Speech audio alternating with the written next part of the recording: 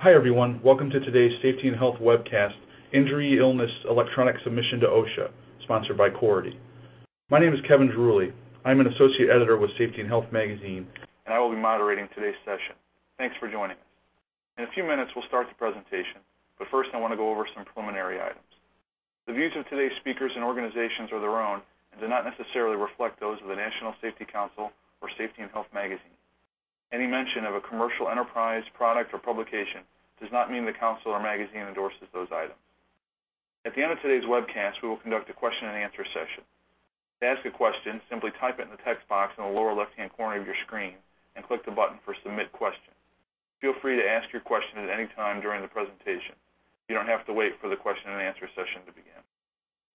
We'll try to answer as many questions as possible, but because of the large number of participants today, we might not get to every question. Any unanswered questions will be forwarded along to today's speakers. For basic troubleshooting information, click the Help button located on your screen. At the end of the webcast, you will be asked to complete a brief evaluation survey. I will let you know more about that after the presentation. This webcast is archived, so you can access it after today's live event. To view this webcast and all our past webcasts, go to safetyandhealthmagazine.com/event. With that, let's go ahead and get started. Our speakers today will be Melissa Kephart and Andrew Penner. Melissa is a product manager for Cority who specializes in the areas of implementation planning, work process review, training, and sustaining support. She brings extensive experience in custom OHS software development, agency-level safety program management, and voluntary protection programs. Andrew is a Cority product analyst who works with new product features and enhancements. In addition, he supports Cority sales and marketing teams to assist current and future clients. Again, we thank all of you for tuning into this presentation. Melissa and Andrew, whenever you're ready, go ahead and take it away. Okay, great, thank you. So thanks for joining us today to talk about electronic submission of injury illness data to OSHA. This is a subject where there's been a lot of change and some uncertainty. So we're going to focus on what we know now, how to proceed in the midst of uncertainty, and what may change in the future.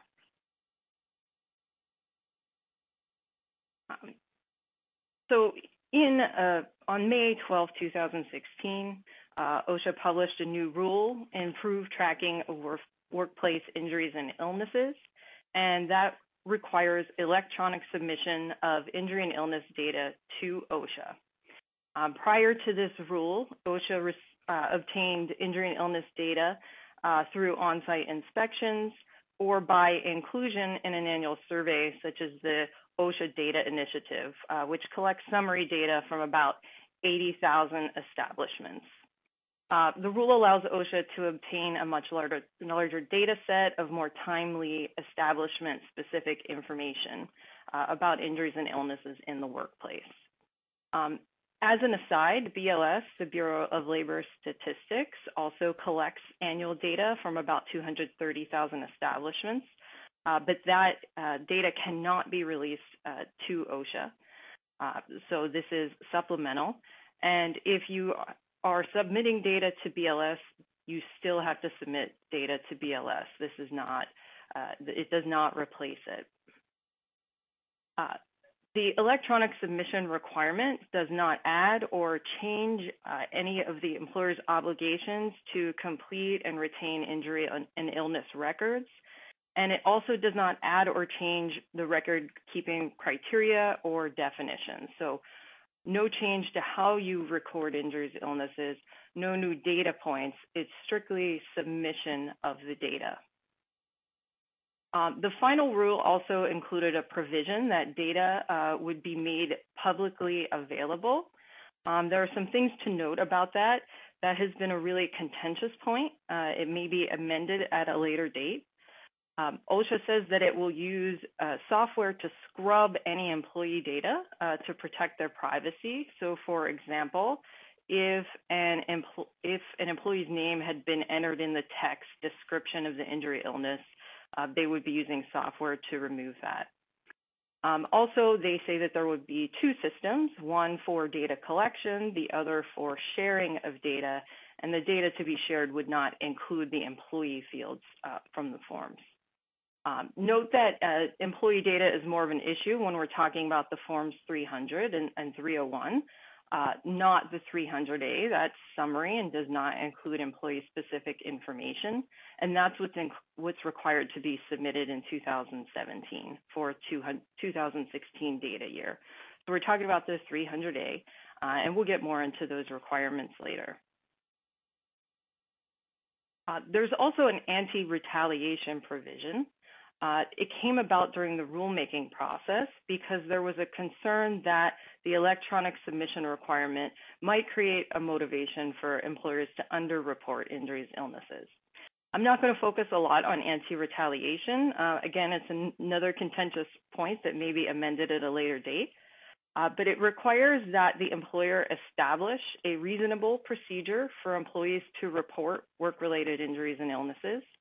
They must inform employees of the procedure and inform employees of the right to report. If you're familiar with voluntary protection programs, there's some longstanding guidance on things like incentive programs and what might be considered retaliation. But some examples would be if you have rigid deadlines to report an injury or illness, let's say a 24-hour period, and that an employee may not know that they have an injury or illness at that point, that could be considered retaliation. Canceling an incentive program simply based on an employee reporting an injury or illness, or if you routinely subject employees to drug tests immediately following an injury or illness, regardless of the circumstances surrounding the injury. An example would be that, let's say I sustain an injury due to faulty equipment, and then the immediate response is to require drug testing when it's clear that the faulty equipment was involved. That could be considered retaliation in the form of invasion of privacy. OSHA still does support incentive programs, and drug testing is okay, just not in the examples they provide that could be considered retaliation. It also provides some more tools for enforcement if retaliation occurs, including fines and orders to abate, even if the employee does not file a complaint. So this is in addition to 11C complaints where an employee can file a complaint. This allows for enforcement action if there is an aggrieved employee who hasn't filed a complaint. So a basic timeline of what we're talking about, you can see on the slide. So the new rule was issued on May 2016 with a deadline of July 1st, 2017 to submit the data. The deadline passed with no system to report the data. In fact, the system, the injury tracking application, was made available on August 1st, 2017. Also in July 2017, the Trump Unified Agenda released. And for OSHA, and it includes an item that says OSHA intends to issue a proposal to reconsider, revise, or remove provisions to improve the tracking of workplace injuries and illnesses final rule. So there hasn't been a lot of activity on that. You can follow it on reginfo.gov. That's where the Unified Agenda is. So it puts us in a little bit of a no man's land, but I want to focus on what we know now. I also have a point on the slide about the injury tracking application. So it came up on August 1st, 2017. It was shut down about 2 weeks later because there was a reported breach. It was brought up again on August 25th. So the background on that is that a division within Homeland Security sent an alert to OSHA saying there is a potential compromise of user information, and we're talking about username and password for the ITA. A full analysis and scan was completed by the National Information Technology Center, and it was found there was no breach and no information was compromised.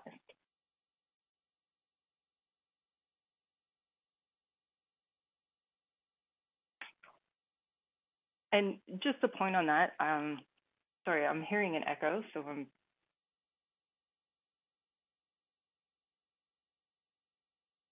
trying to correct that.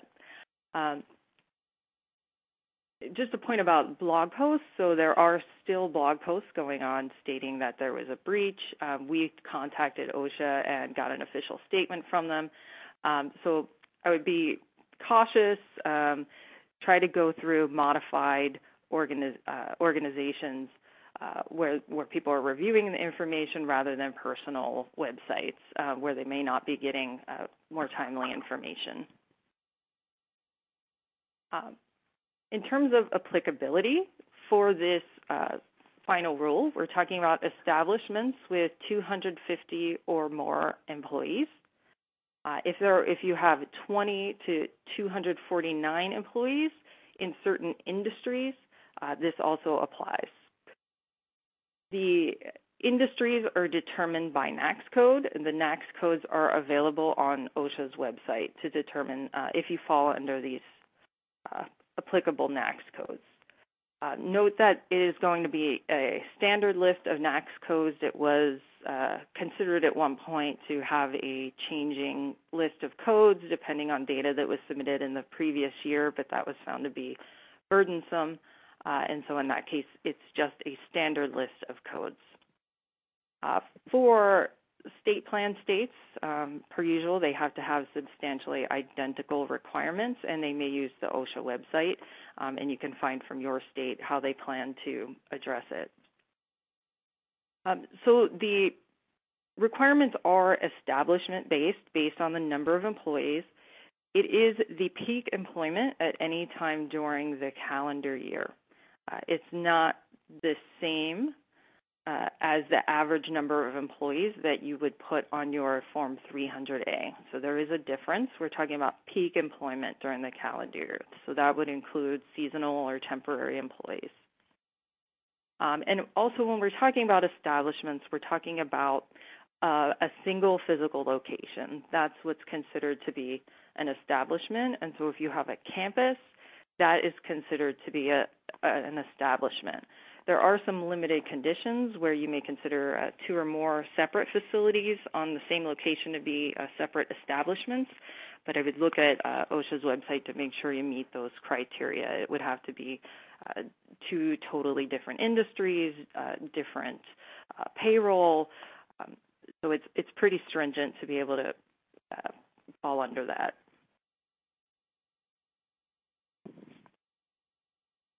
The requirements will be phased in, so there's a 2-year phase-in period, and the purpose of that was to minimize first-year costs of submitting the data.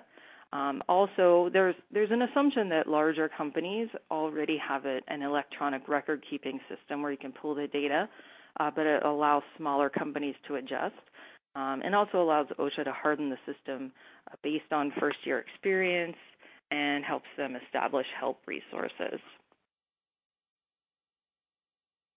So when we're talking about submission requirements and deadlines, for the data year 2016, it's proposed to be due December 1st, and we're only talking about the 300A regardless of establishment size. For 2017, that's the phase-in would be to submit the 300A, 300, 301 for establishments with 250 or more employees, and the deadline would be July 1st. 2018 would be the first full year with everything phased in, and the deadline for submission would be March 2nd. So for any year following the 2018 data year, the data deadline would be March 2nd. So that's the full phase-in year. So really I'm focusing on the 2016 data year to be submitted by December 1st. We know there may be some changes, so we've got 2 months to get 2016 handled, so we're focusing on that. So this is the 300A. This is what we're talking about submitting in 2017. It's the summary information. There's no employee-specific data. The right side does contain specific establishment data.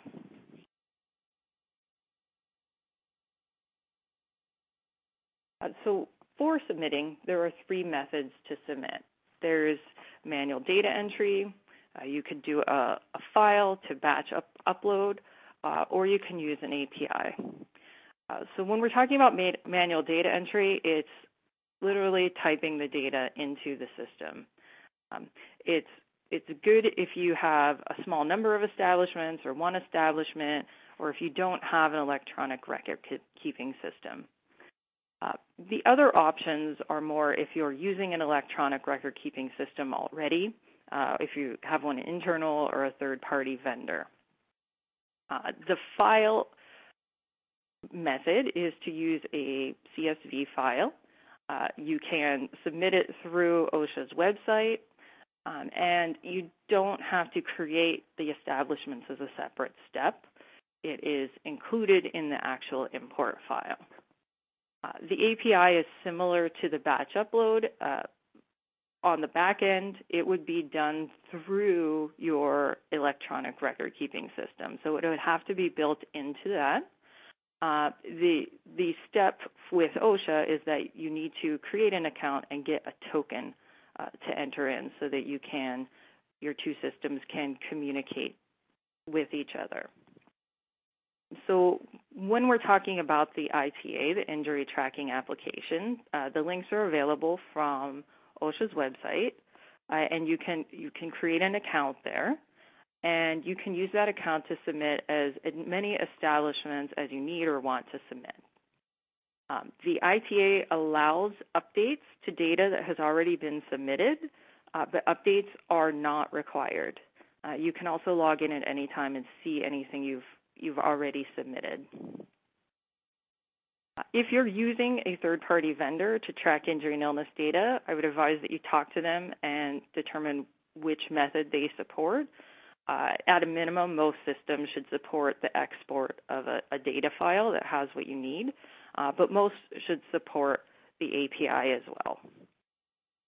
So when we're talking about the API, that's not something that you would just go and develop on your own.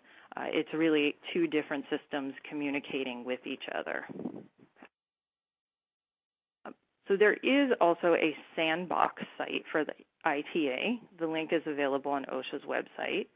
And this is used to just test your data submission. I've used that sandbox site to submit data using all three methods. The OSHA estimate is that it's 10 minutes to create an account, 10 minutes to create an establishment, and 12 minutes to submit data. I would actually say that those estimates are pretty high. I was able to create accounts, submit pretty quickly. Really, for someone who's submitting information, the time involved is prior to the actual submission, getting your data together, getting your process together, figuring out what method you're going to use, and coordinating if you have multiple establishments. Also keep in mind that you can submit things to the sandbox site. It is purged, and it also does not count as your data submission. So it truly is a test site.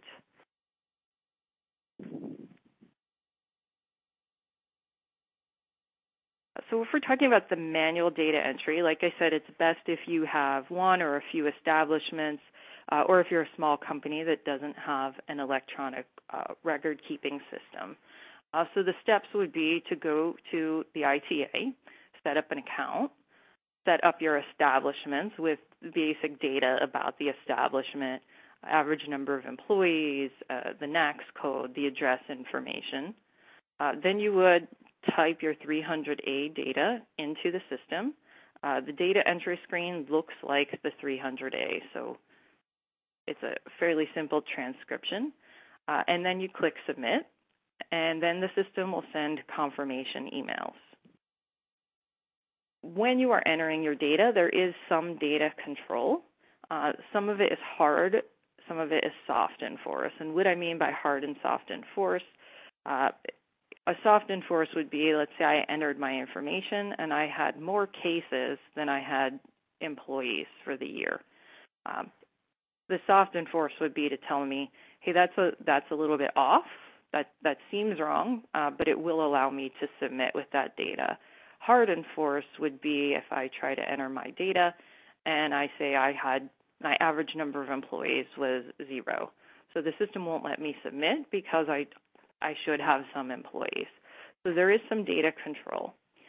Again, another thing would be that your sums should add up properly. So your total number of cases should be equal to the injury and illness breakdown on the bottom left side of the form. Once you submit, you should get 2 emails. The first is just a confirmation that it was received, and the subject line will be received submission. The second is confirmation that the file was submitted and processed properly, and the subject line is successful submission. Those are, when you're using manual data entry, those emails are immediate because the data control is on the actual screen where you're entering the data. Again, if you're entering multiple establishments, you would just sequentially go through your establishments. The user interface is pretty easy to find your establishment and enter it. Also, there are help/information icons on each field where you would need to type data. But really, at that point where you're typing data in, you should really be just transcribing data, not determining is this recordable or not.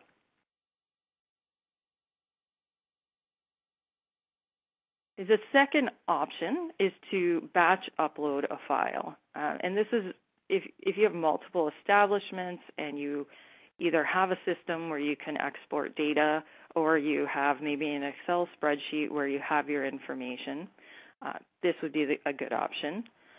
You do not have to create the establishments in advance. The establishment is created through the file. So your establishment information is in there. And you can also, like I said, you can do updates through the system. They're not required, but let's say if you wanted to update some records, you can also update using import. We're talking about a CSV file, and CSV is comma-separated value. It's typically an export option from systems as far as the format of the export file. Or if you have an Excel file, you can save it as CSV. There on OSHA's website, there are specs for the file, and there's also an example file on OSHA's webpage. So I took the specs and just made my own file. It's the same number of fields as on the 300A plus your establishment information. It's pretty self-explanatory, but there is a key for both size and establishment type when we're talking about the establishment. So there's a key. You put a 1 in your file if it's less than 20 employees, 2 if it's 20 to 249, 3 if it's greater than 250. And it's something similar to determine the type of establishment. So that's available on OSHA's website. And also in the example file. The same as with manual import. There are 2 emails that are sent. The first email is almost immediate, and it says we received your submission. The second email is confirmation that the file was accepted and submitted. There is a delay because they batch process the data that's submitted in 3-hour intervals, and then the email is sent. So unlike the manual data entry option, you're uploading a file, so there's no way to say, oh, this field looks a little weird, or why are you reporting that you have 0 employees? So if there are any issues in your file, they will be identified in the second email. Some of them are more like the hard and soft enforced examples that I went through before. If you need to correct any of the data based on the issues that were reported, you can go in and manually correct them, or you can correct your file and upload it again.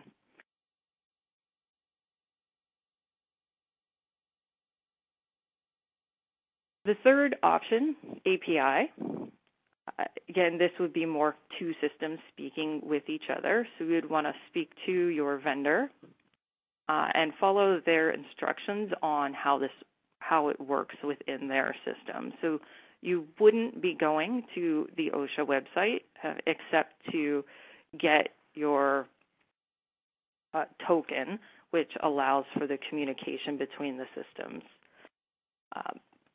The actual steps are going to vary depending on your vendor. It might be part of a report. It might be part of the application. But again, the emails work the same as file upload. You get the two emails. The second would identify if there are any issues that you should review or correct.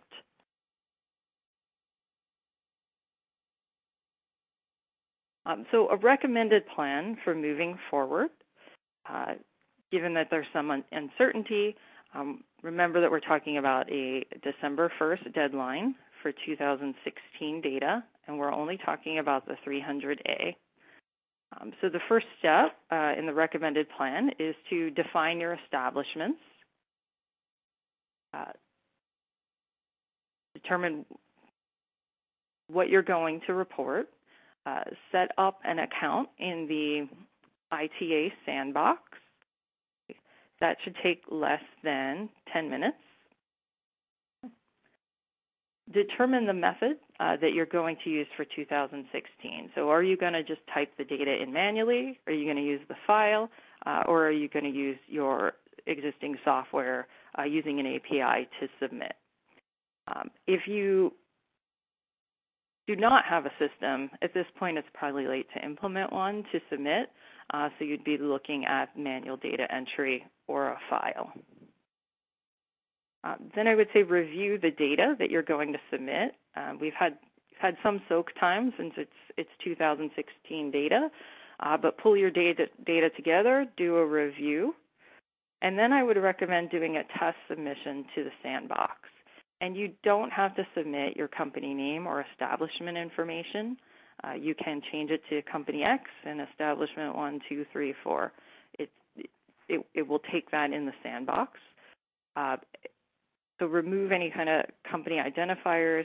And this is truly to test your submission method, test your file. The emails are sent from the sandbox and give you any issues with your file. So it is very similar to using the actual production site. Although remember, it doesn't satisfy your reporting requirement, and the data is purged periodically.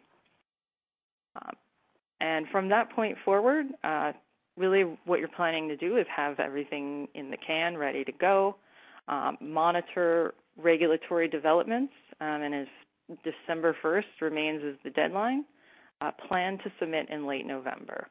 I would say late November. I would not wait until November 30th, as I would expect there would be a really heavy load on the system. Things might be slower than expected.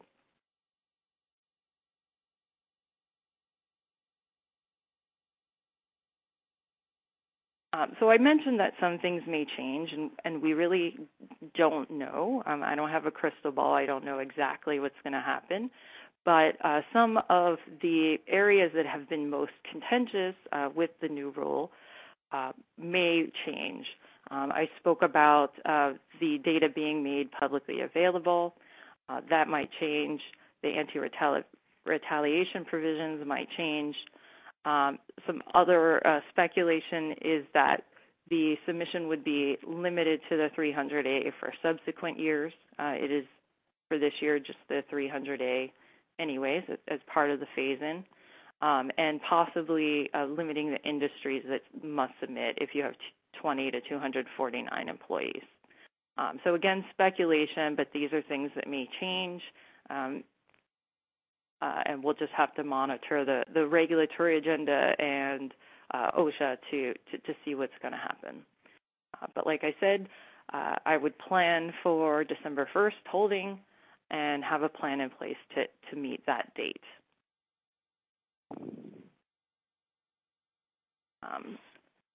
So I think we're ready to take questions now. You can submit them through the system. Yes, no, excellent. Thank you, Melissa. We appreciate your your insights and expertise. Before we do start the Q&A, first want to let people know we've received some feedback, and the correct slides should be available now on the presentation widget at the bottom of the screen. So if you've not found those, they should be available there. So you should first refresh on your screen and then look again at that widget at the bottom of the screen. Also want to remind everyone of the evaluation survey that we'll be asking you to complete. Survey should be appearing on your screen now. Your input is important because it'll help us improve future webcasts. If you do not see the evaluation survey on your screen, please turn off your pop-up blocker. You may also access the survey by clicking the survey button near the lower right part of the screen. And with that, we will get to some questions. All right. First, we have numerous business units under one roof, and we've been posting our 300A by address, not by the individual business units. Can we submit it as a whole, or do we need to do it individually? So you would be submitting by establishment, which is a physical location. So if you had, let's say, multiple divisions or business unit within one location, it would be for everything that fell within that location. All right, next one. We have several terminals with our company transportation drivers co-located with the asphalt terminal. Both groups have different NAICS codes. Does the OSHA site allow for more than one NAICS?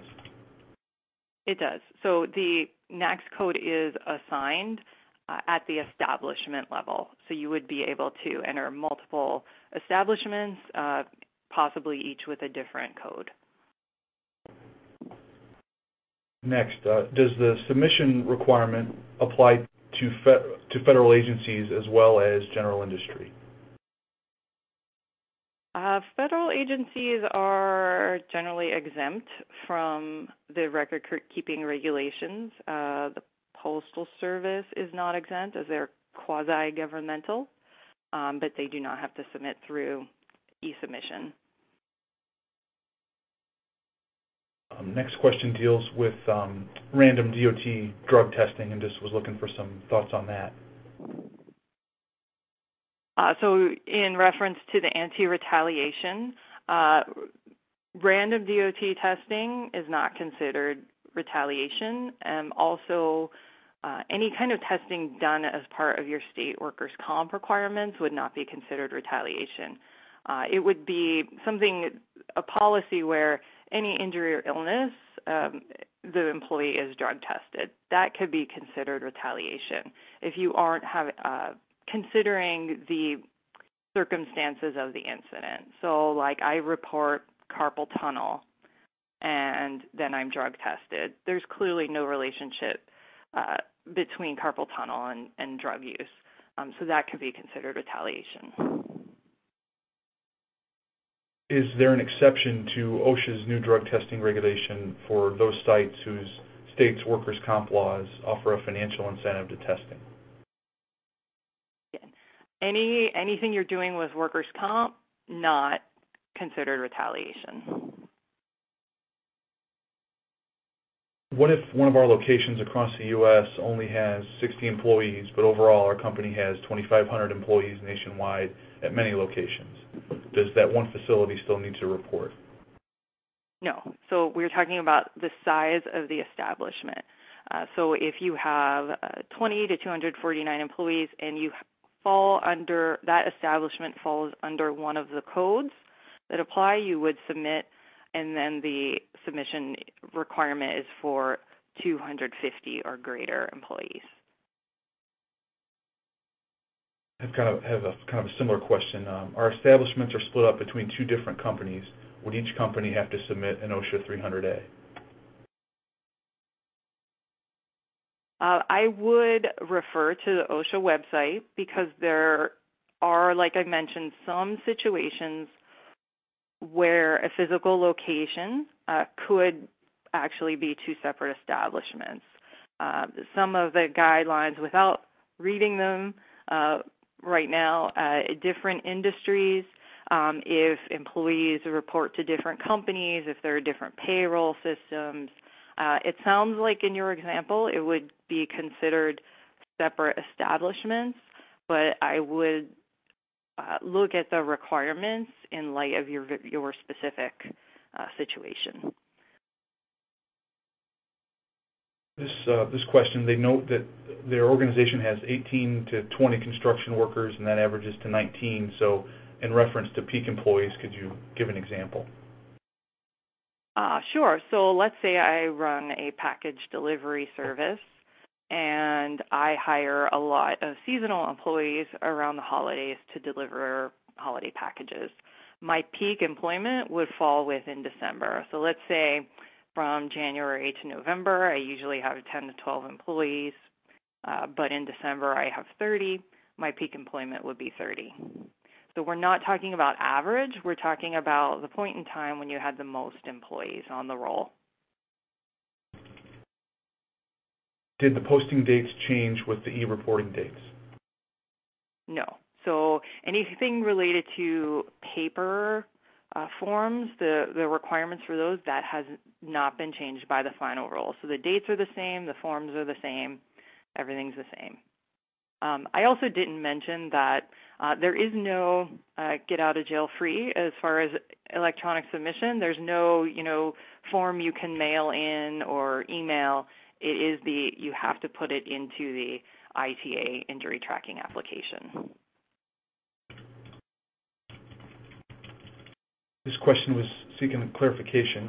For large companies with many establishments, can you upload one CSV file that includes all establishments, or do you need to upload multiple files for each establishment? Right, so if you have multiple establishments, if you're using the upload file or the API, you can submit all of them at once. So it is one submission for the company with all of your establishments. Again, if you can do as many submissions as you want, but my goal would be to do it once and be done with it. But if you miss one, you can enter it later. And if you need to make any updates, you can do those in bulk as well. How will the ITA treat privacy cases and injuries to sensitive body parts? Good question. So I mentioned there would be two systems, and honestly, I don't know if the second system exists. That would be more of an OSHA technology question. So when we're talking about privacy cases, that would be blocking out the employee name. So when we're talking about making things publicly available, that information would not even be in that database to be made available. This question and also, sorry, I had a second part to that that just occurred to me. So when we're talking about privacy cases as well, in the preamble, there's some discussion about privacy cases, and the thought is that by having larger companies submitting data, that you would not be able to deduce who the employee was from things like the date of injury or description. Next one. We report 300A summary on all of our establishments, even ones that are well under 250 employees. According to this, we don't have to report the 300As on those smaller establishments. You have to maintain the 300A, but you don't have to submit it electronically. If you're normally exempt but are tracking only due to a BLS request, do you have to electronically submit? With BLS, you don't have to, but there may be additional OSHA data requests where you would use the ITA, but you would know that you would have to use the ITA for that. Are municipalities or local governments included in the high-risk category? I do not have the codes memorized. I can do a quick check.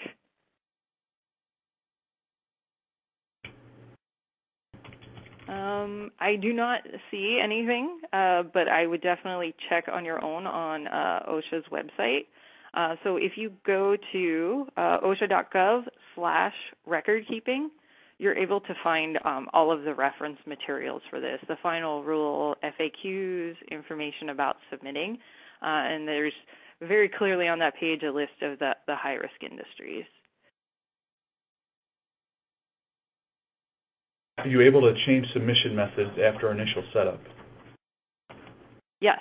So let's say I use the API, I have a vendor and I submit my data using the API, but then I realize that I need to correct one piece of information for one of my establishments.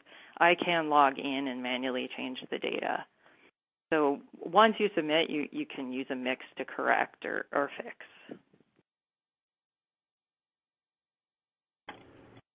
In county government, we have several EMS stations across the country. The max number of employees at each station is 8. Since there are less than 20 at each station, would we report them all together as one establishment? And if so, what address should we use? So you wouldn't report them electronically if you have fewer than 250. I don't see EMS as one of the high risk. So in that case, you wouldn't submit them. You wouldn't combine them. Are construction sites considered individual establishments if the staff is based out of a headquarters office? That's a good question, and I actually don't know that one, but I can follow up on that one later.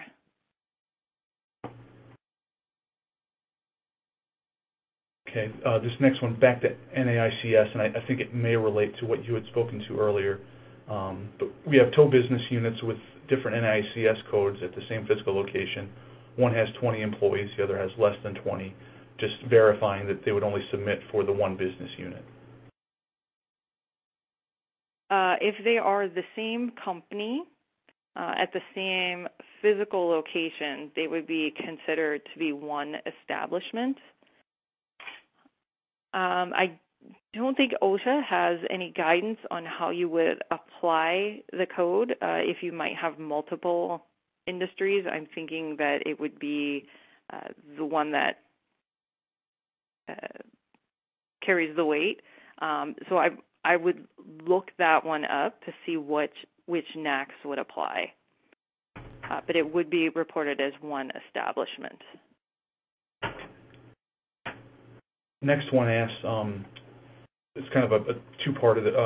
It's first asking for a review of the exempt industries, and then we have, we also have someone. Actually, we can get that in a moment. They're giving a code update about OSHA, but I guess first if you could address the exempt industries. So when we're talking about, do you mean exempt industries that don't have to submit between 20 to 249 employees? So there is a specific list of certain industries that need to submit. If you are not on that list, then you don't submit. So there's no specific list of exempt industries. Going back to what I just referred there, it's someone telling that 1960.66b says a federal agency must maintain the OSHA injury illness record keeping. But could you clarify why a federal agency would not need to submit to OSHA?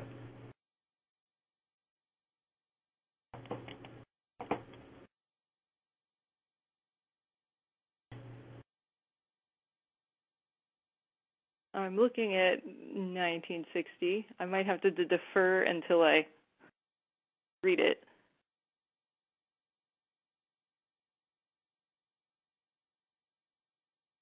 Okay, no problem. We still got some questions in the hopper. Are companies allowed to remove personal identifying information from submission prior to submitting to OSHA? No. But remember that for this year, we're only talking about 300A, so there wouldn't be any employee data submitted. Does the peak employment need to be exact?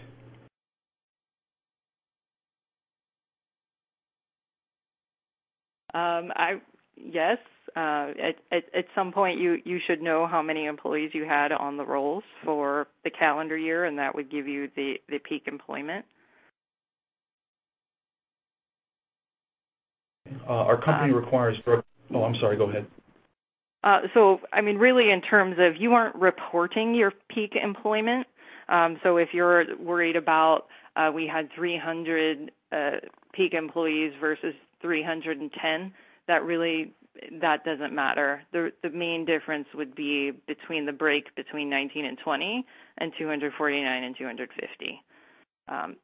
If your break is at those 2 points, then those are the most important places to get it right. Our company requires drug testing on all medical claims. Is this considered retaliations? All medical claims. I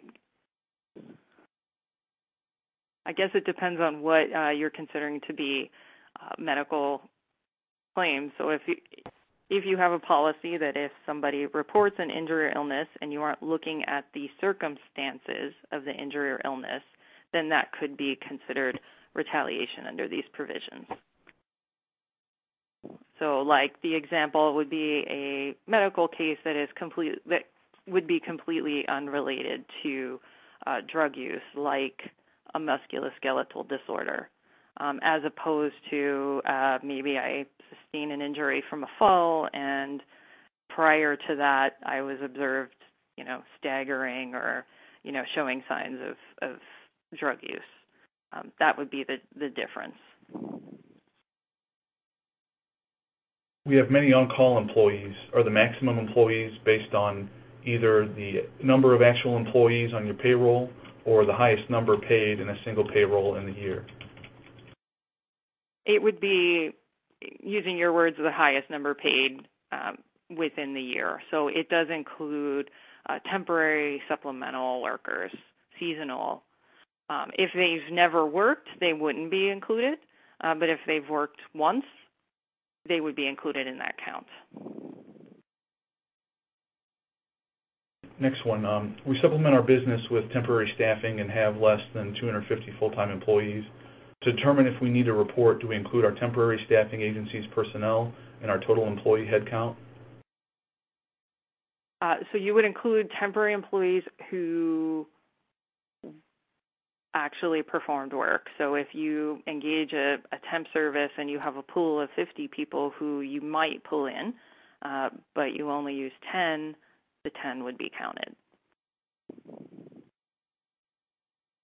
If we have multiple facilities that currently complete their own forms, would they each create their own account with single establishment, or should it be done as a single submittal from the corporate level?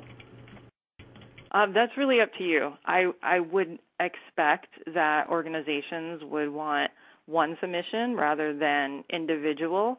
You can do it either way, and that's really a decision at the business level. All right, next one. Does electronic submission replace local posting of 300A on February 1st? It does not. So all of the requirements related to the paper forms still apply. Next one goes back to NAICS. In investigating our sites for this, we discovered that some NAICS are incorrect.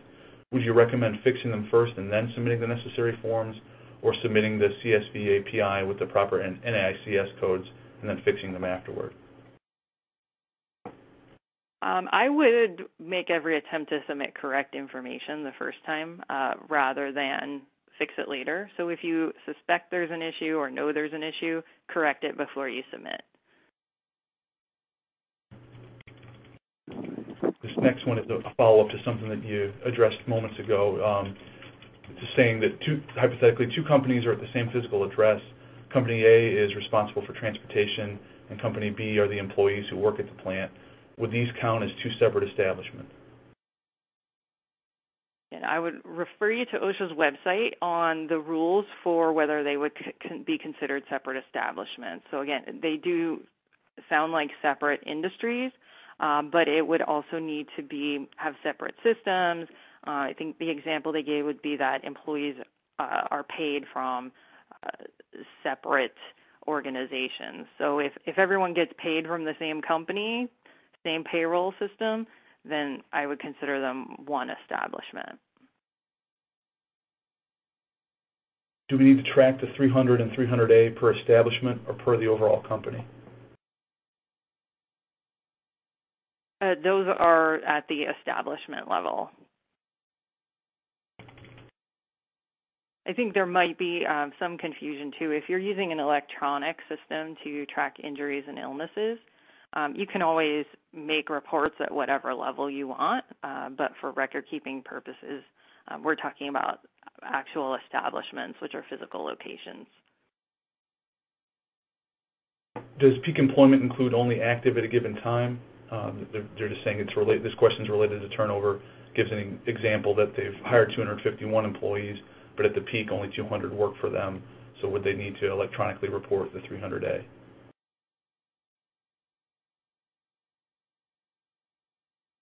So hired 250. I guess I'm not following. So they say they hired 251, but at the peak only 200 work for them. So we're asking if the peak employment includes only active employees at a given time. It would include active employees at a given time. So if you have never had a peak of 251 active employees, then it would be 250. We still use an SIC code to identify the establishment. Is this still allowed in electronic submitting? No, it is using the NAICS.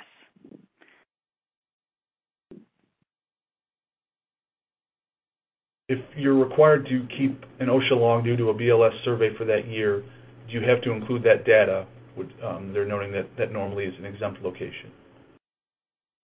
No, so BLS does not apply to this. So we're talking about the establishments that fall within the requirements, or OSHA may have separate data initiatives where you would be told to submit through there. But BLS is not part of the ITA. Next item says, my 2016 OSHA log was updated with additional lost work days that occurred after the OSHA 300A form was developed, signed, and posted from February 1st to April 30th. Just asking that they assume they need to update the 300A form before they submit to OSHA electronically.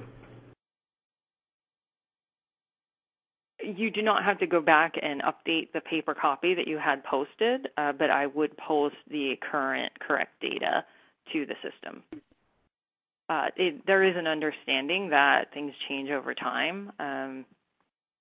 Things that cases that weren't recordable become recordable at a later date. So it is difficult to have just a point in time. This is how it is, and it's never going to change, and that's understood. So when we're talking about electronic submission, OSHA very clearly says that you can submit, and updates are allowed, but they do not require updates. But you do, whatever you submit, you do want it to be current, accurate, correct at the time you submit. Next item is looking for a verification that it's correct filing. They explain that we're a healthcare system and have several different establishments, approximately 8 different hospitals and several different clinics. The hospitals are filed as different establishments, yet the clinics are submitted as one group. Is that correct?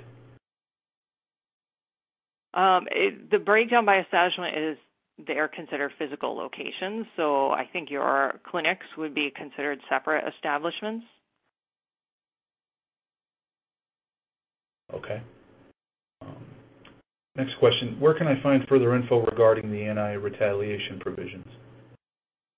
So I would go to osha.gov/recordkeeping, and it will take you to the main page, and there are some guidelines posted as far as anti-retaliation. What's the best way to determine an NAICS code, and then what would OSHA use to cross-reference this data point? I actually don't know how they are going to determine if your reported code is correct. But for determining your code, you can go to the census.gov and do a search for your kind of business on keywords. And then any NAICS that applies would appear. So you can do a search of primary business activities. All right. Can you explain the test upload that you referenced when submitting CSV files? Yes, so there is just a totally separate system. It is a copy of the ITA, and it's a so there's a sandbox and there's a real system. You can send data to the test site now. You can send production if you want, but I would say use the test site. There's a link on OSHA's website. Looks exactly like ITA, but it's test. So I don't represent any specific establishment, but I was able to go in, create an account, and create fake establishments, like I called it Melissa's Establishment 123, to test the system. But again, totally separate systems. If you put it in test, it does not count as your submission, and they may purge the data, probably if they get too much and storage gets out of control. But it is a good idea to run it through now and know that you're ready to go rather than waiting till the last minute. Also, I found so far that the system's fairly responsive, and I didn't have any problems. And as far as web applications go, it's pretty good. I've seen some reviews that said it was cumbersome, but I've seen much worse. I did not, and I didn't read directions. So. Yeah. Well, no, we appreciate your time. Looks like we're down to one last question. In terms of regulatory developments, is there a possibility that the December 1st, 2017 deadline for electronic submission of 2016 300 days could be moved or delayed again? Is there the possibility that the requirement to submit the 300A will be eliminated? Very much. Anything's possible. There is not a lot of information as far as what's going on at the regulatory level. The date may change. It could go away entirely, or like I said, it might change in the future. Like maybe the electronic submissions are limited to 300 days. Maybe the list of industries gets smaller. So my advice would be to keep up to date with OSHA. I would consider them to be my main source of information. Again, just be aware of blog posts because some of them are not moderated. But definitely there could be some change. So I think the best way to move forward is to assume that the 300A for December 1st will stand. Be ready to submit. And if when we get to late November, things still stand, go ahead and submit to the production site. Okay. Well, again, thank you. Unfortunately, we have run out of time. We're sorry that we didn't get to everyone's questions, but again, all of today's unanswered questions will be forwarded on to our speakers. Once more, we hope you take the time to fill out the evaluation survey on your screen to give us your feedback. And with that, we end today's Safety and Health Magazine webcast. I'd like to thank Melissa Kephart, Andrew Penner, everyone at Cordy, and all of you who listened in. Thanks, and have a great day.